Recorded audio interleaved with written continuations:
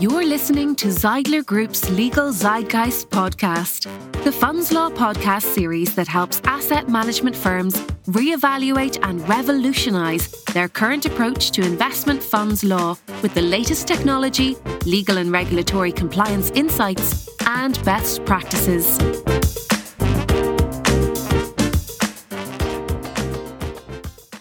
Welcome. My name is Kunal Grover. I'm Head of Business Development at Zeidler Group. And today I'm joined by my colleague, Valentin, who heads up the Legal Services Division at Zeidler Group. Valentin, welcome. Thank you for taking out the time. I know you're a busy man. No worries at all. So we have got a very interesting topic for today, and I know that this topic caused a bit of a stir when it first came across our radars, and the topic is AIFMD II. It's sort of maybe died down a little bit, but we recently got some clarifications amongst all the different regulatory updates, so we thought it'd be a good time to talk about it and see what the amendments are, what the impacts might be for managers, and any other thoughts that you might have. Perhaps a good place would be to start with try and summarize for our listeners what the key amendments are to AIFMD that are being basically pushed through AIFMD II.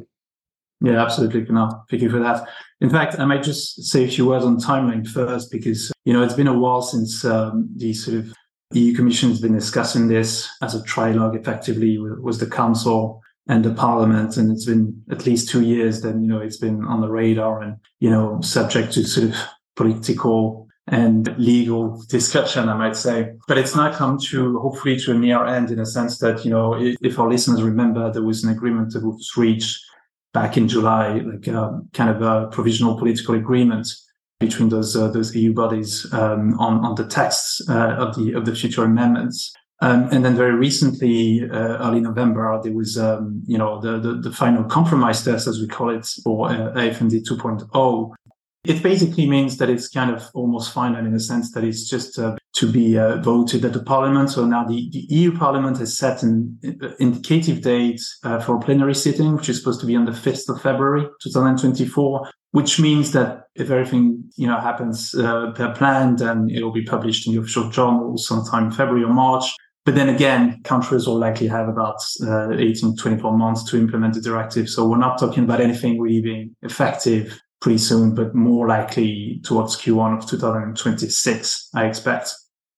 So it's been quite a number of different discussions, especially because obviously, as often with major texts like this one, EU member states have different political agendas, of course. I don't mean to be a bit of a simplification or caricature, but effectively Luxembourg and Ireland being obviously very big sort of industry centers for asset management, obviously looking to protect their industry. Other countries, perhaps such as France or Germany, still thinking in a sort of post-Brexit mode and trying to attract some business over there. So it's been quite heated in terms of, certain subjects, which I'll come to in a minute. And just generally, also the cultural aspect, some countries just having a different approach to certain subject, which is fine. That's how as well you come to good text, is just by this sort of, trilogues, as it were, and sort of discussions between different member states, different entities at the EU level. Having set the scene a little bit was the timeline. What effectively is AIFMD 2.0? What's in there for us? For asset managers. I'll try and sort of regroup that into buckets of different thematic sort of changes. I've sort of prepared three, which I consider to be the three main buckets. There's obviously more changes to this, but I thought that I would highlight those buckets today. And the first being delegation and reporting. There's a number of changes on that front. The second being liquidity management tools. And the third one being on loan originating funds. And we'll explain in a minute what that means. There's obviously, as I said, a few more changes, but, I'll touch on them briefly after. But I thought I'd just highlight those today for our listeners because they're going to be quite, impactful. And one thing I would say as well, just as a side note, is, of course, we're talking about amendments to AIFMD, and it's been sort of nicknamed AIFMD 2.0. But interestingly, there's also a few provisions in there that are going to impact UCITS management companies as well, because they, one of the lesser known aspect of that particular proposal text is that there's a whole sort of harmonization efforts between sort of AIFMD and UCITS being made here. So it's quite interesting because tested some of these UCITS rules for now maybe about 10 years, and some of them have been deemed to be quite good. And I suppose the idea would be to harmonize that a little bit more and to, I would say, reduce the gap between AIFMD and UCITS. First bucket, as I said, delegation and reporting. In fact, authorization as well, because at the time of authorization, the alternative investment fund managers, the AIFMs, will have to provide additional information when they actually apply for authorization. It's obviously currently already the case. You have to come up with a business plan or different things. It's going to be a little bit reinforced. The sort of application files are going to be a little bit sort of more complex than they used to be, especially when it comes to substance. A lot of our clients ask us about, what kind of substance do I need to have, who need to do what, etc. There's going to be likely a little bit more scrutiny on this, like, who's doing what, who are the senior officials, as in like, who sits on the board, and especially making sure that people that are supposed to be full-time employees or executive members of the governing body actually effectively fulfill that role. So there's going to be enhanced scrutiny on that front. I was talking about delegation earlier, in a sense that the final text puts a lot of emphasis on delegation or sub-delegation arrangements, meaning that obviously the AIFM will have to provide additional information to their regulators on this. I would break this down into three different things. So the first one is obviously there's going to be enhanced information on the delegates or sub-delegates provide. Secondly, and that's kind of a new thing, quantitative information. So, such as, for example, reporting on the assets of the AIF that they manage that are subject to delegation. Thirdly, having to justify this delegation structure based on objective reasons. That's going to be quite interesting, especially the second aspect. We don't know that yet in detail because as often there's going to be some regulatory technical standards or RTS going to be published by ESMA along the way, but likely, some information will have to be provided on a periodic basis. I mean, I expect it's probably going to be annually, towards your regulator, and that's obviously an additional burden. It's not necessarily something extremely complex, but it's just basically more information to provide. That could be, in my view, quite challenging for the so-called sort of like third-party AIFM or third-party ManCo model, whereby, you basically delegate to a number of different investment managers and act as a service provider specialized in providing AIFM services. It's just going to add up to their sort of ongoing compliance efforts. As I said, those delegation and / reporting efforts is really something that is not entirely new to the extent we must already provide some information on this, but it's going to be certainly scrutinized and sort of enhanced in the future. The second sort of bucket that I was referring to at the beginning is the liquidity management tools, sometimes referred to as LMTs. So obviously liquidity risk in general, I'm sure a lot of listeners will be aware of that, is a very trendy topic. It just really is. I mean, just how do you manage liquidity? How do you manage liquidity risk when obviously markets are very difficult or especially in the case of large redemptions, for example, what can you do to ensure the stability of your portfolio? Also ensuring obviously that you treat all your investors fairly. What's in there for them in the toolbox to make sure that effectively there's not too much disruption to your portfolio. And obviously, there's already a lot of asset managers that use LMT. It's not something necessarily new, but there wasn't much harmonization on this. I mean, we were seeing a little bit of everything on the market. Some managers being already great about that. Having options available, others being a bit too weak on that front. And I think the idea here is just to make sure that the sort of retail market when it comes to UCITS, but in this case also a sort of professional market when it comes to AIFs, making sure that investors are protected. If there are some large redemptions or market events that make it quite challenging to maintain the stability of the portfolio. Really, the idea is that going forward, the AIFs will have to, so that there will be an obligation to implement procedures for activating or deactivating any LMTs, and they will have to put some operational and admin arrangement for using these LMTs. And it's quite interesting, really, because as I said, it was very sort of unharmonized, if I may say so far. The idea is really here to get AIFMs to select at least 2 LMTs from a list of LMTs, which is set somewhere in an annex in the text for those who want to go and see. And you can choose from that, but you will have to put some of these in place. These LMTs, if I can, quote a few or cite a few, would be, for example, swing pricing, which is a famous one, or redemption in specie, for example, well as gates. There's really a number of different things that can be used. Anti-dilution levy. It's not a limited list. There's an annex in the text that I'm sure listeners can go and see. But it's quite a diversified sort of panel of options that you have there to manage liquidity, and it's going to be a very, very important subject. So really, I see that as being, and it's taught you at Zeit level, we see that as being, one of the very important buckets of new rules that comes in with that text. And again, interestingly, ESMA will also develop some RTS guidelines in the coming future to around these particular LMTs and how they're supposed to be implemented. So we're going to follow that extremely closely. And of course, we haven't waited for that to advise clients, on the LMTs. We regularly have clients who are asking us to advise as to how they should write their issuing documents, for example, prospectuses align with the way that their portfolio manager applies these sort of techniques. So it's something which is very interesting actually to work on and to engage with portfolio managers about, because it's really the idea here is that at the same time you manage the stability of your portfolio and the interest of investors. It's a very key topic, which to me is going to just basically grow in importance over the next couple of years.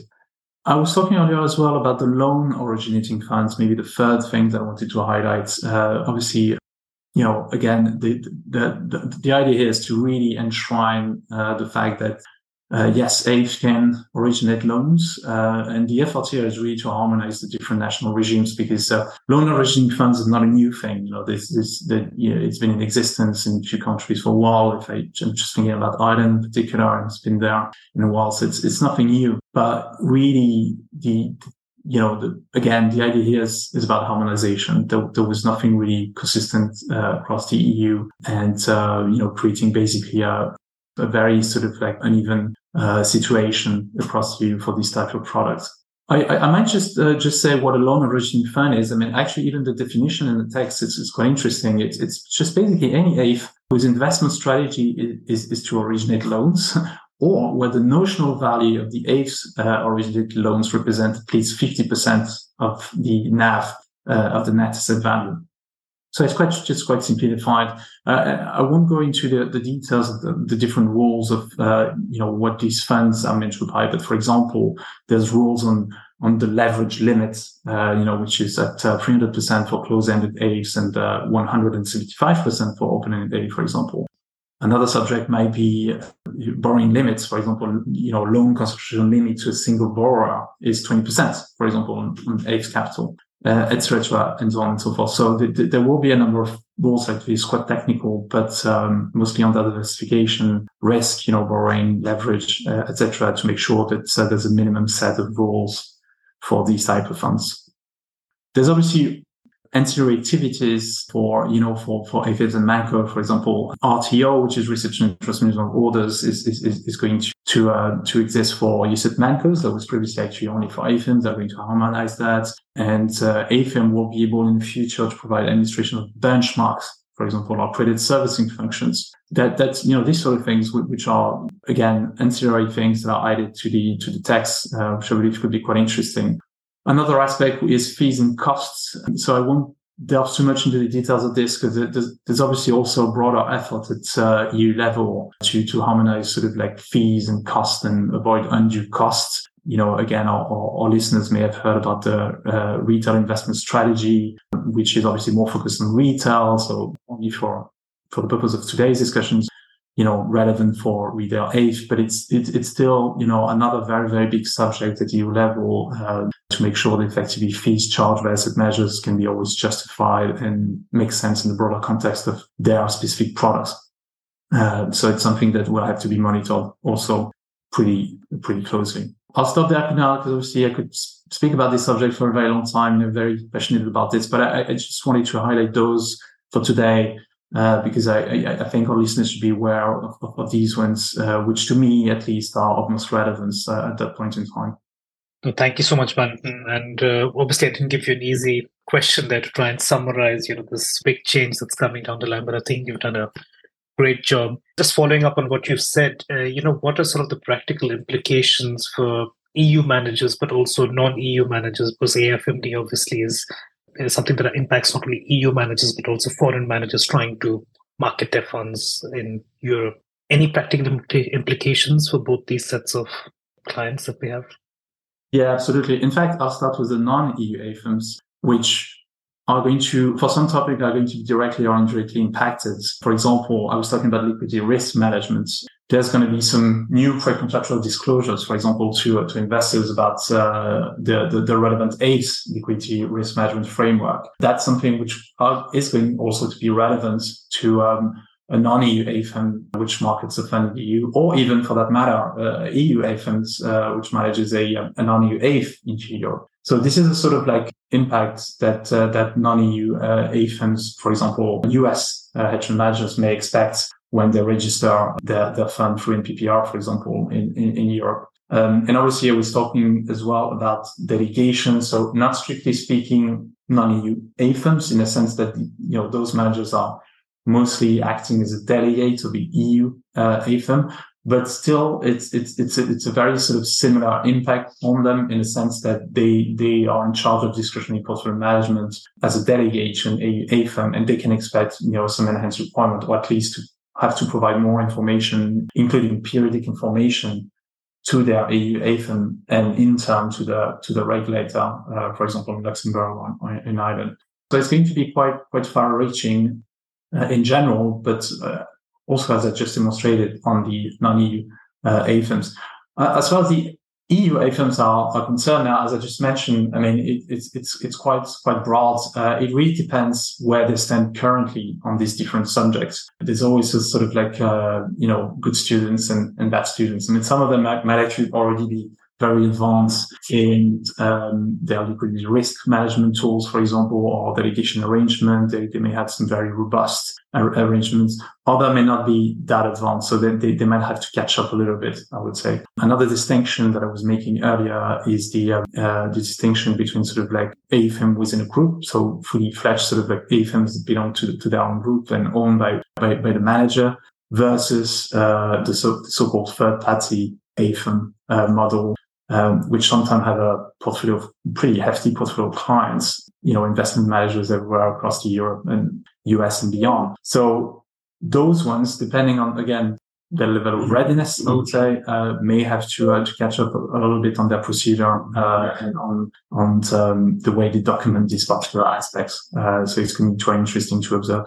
Thanks, Valentin. And just because I'm based in London, I always have to bring a sort of UK perspective to most discussions. So I recently read that the FCA is looking at performing a review of UK AIFMD next year. So can you give us a flavor for how aligned or perhaps not aligned the proposals from the FCA are compared to what's being introduced via AIFMD II in the EU? Yeah, so thanks for that question. Actually, very good question. So what we've seen so far is obviously that the FCA is not looking to do, a full destruction, I would say, of the sort of EU AIFMD level that was obviously incorporated into our UK legislation. We see that the FCA basically proposes to retain the core of the EU's AIFMD, but they're going to reform it at the margins, I would say, to make it more proportionate for in-scope firms. So effectively, what we're seeing here a lot when we see, for example, keynote speeches from FCA personnel or other texts is really the word proportionality comes back very often, in a sense that they are looking to make it a little bit more flexible depending on the profile of each firm. What they effectively expected to do is, on one hand, they'll introduce a set of consistent rules that are going to apply across all the categories of AIFM. But then they're going to change a few things, because what we have seen is that the FCA does not really like the current distinction between sub-thresholds, over-thresholds AIFM. They just feel that it's not being efficient, and they're just not happy with it, quite clearly. So instead, the FCA wants a more nuanced and gradual application of the rules, which is proportionate in nature and in scale of the firm's business. It's why I was kind of referring to the term proportionality. I think that they're going to very significantly alter these particular aspects of the the framework. That doesn't mean, again, that there's going to be a full blast, new full change of the rules, but quite clearly, unsurprisingly, I would say from the FCA, from the UK government as well, they want to make it, more flexible, more proportionate to the different sizes of managers that you can see in the UK, which to some extent, could make sense. It obviously depends on the final rules. Another thing is that there could be a possible repeal of the rule that prevents AIFMs from carrying out other activities through the same legal entity. And there's also possible easing of some of the current reporting requirements under AIFMD. They might make that a little bit less difficult than it is currently in the EU. So that's the thing that we've seen so far. It's obviously not, as far advanced as it may be in the EU. I think we're going to have to observe the next couple of years a little bit. I'd say to summarize that it's, yes, they're going to, to amend the regime. They're going to make it a little bit more a fully domestic sort of UK specific regime. But we expect that the bulk of the actual rules are going to remain on either the same or very similar, other than these rules about reporting, proportionality, and flexibility of doing other activities via the AIFM. That's great to hear. And it seems like it's not a full overhaul in the UK, but rather maybe a mini sort of update to some aspects of the rules. Going into very practically, I know, Valentin, you've sort of had a lot of internal roles at asset management firms, and say, if you could wear that hat for a moment and just think if you were in the position and you had to implement AIFMD 2.0, how would you approach that, and what would your advice be to anyone that has to deal with this at their respective firm? Very good question. Again, it really depends on which model you're working with. If for example, if managers would be working at the AIFM itself or acting as a delegate of an AIFM, that's obviously a different strategy. But if the latter, because that's the most situation we see with our clients, then I would advise engaging with your AIFM and the service provider, such as the admin and depository, early on in the process, and perhaps also making a working group, for example, that regularly meets to discuss this. It's the best way of just basically sharing information, gradually improving, if any improvements need to be made, but at least making a gap analysis. What is the current status and what is expected from the new directive? Do we have any gaps?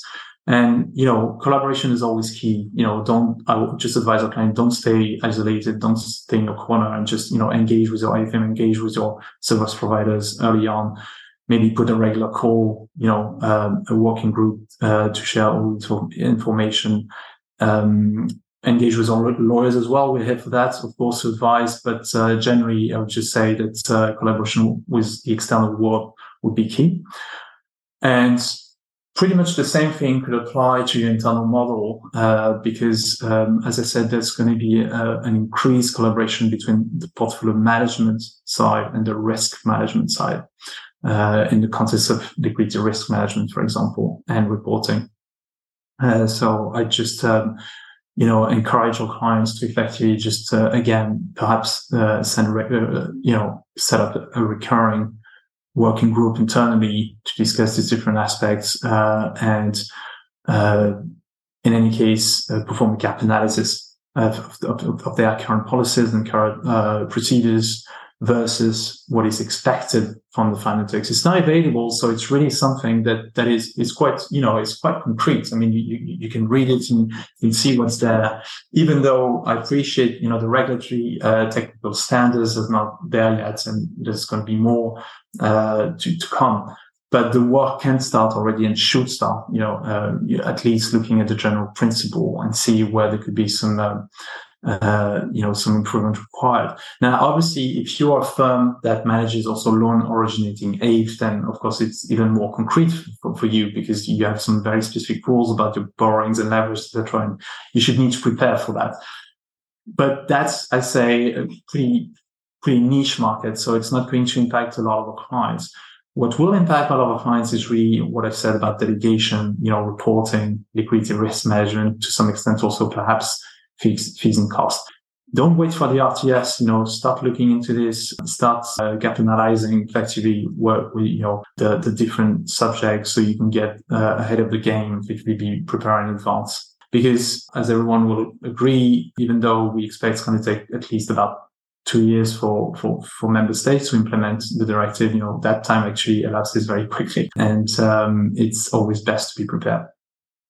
No, I think that all makes a lot of sense, Valentin. So at this stage, I'd just like to thank you for your time and for sharing your insights. As always, it's been a pleasure. Thank you very much, Kunal, for having me. You reached the end of another episode of the Legal Zeitgeist podcast. Connect with us at zeidler.group to subscribe. Thank you for listening. The Legal Zeitgeist podcast is provided for information purposes only and does not constitute legal advice. Professional legal advice should be obtained before taking or refraining from any action as a result of the contents of this podcast. All rights reserved.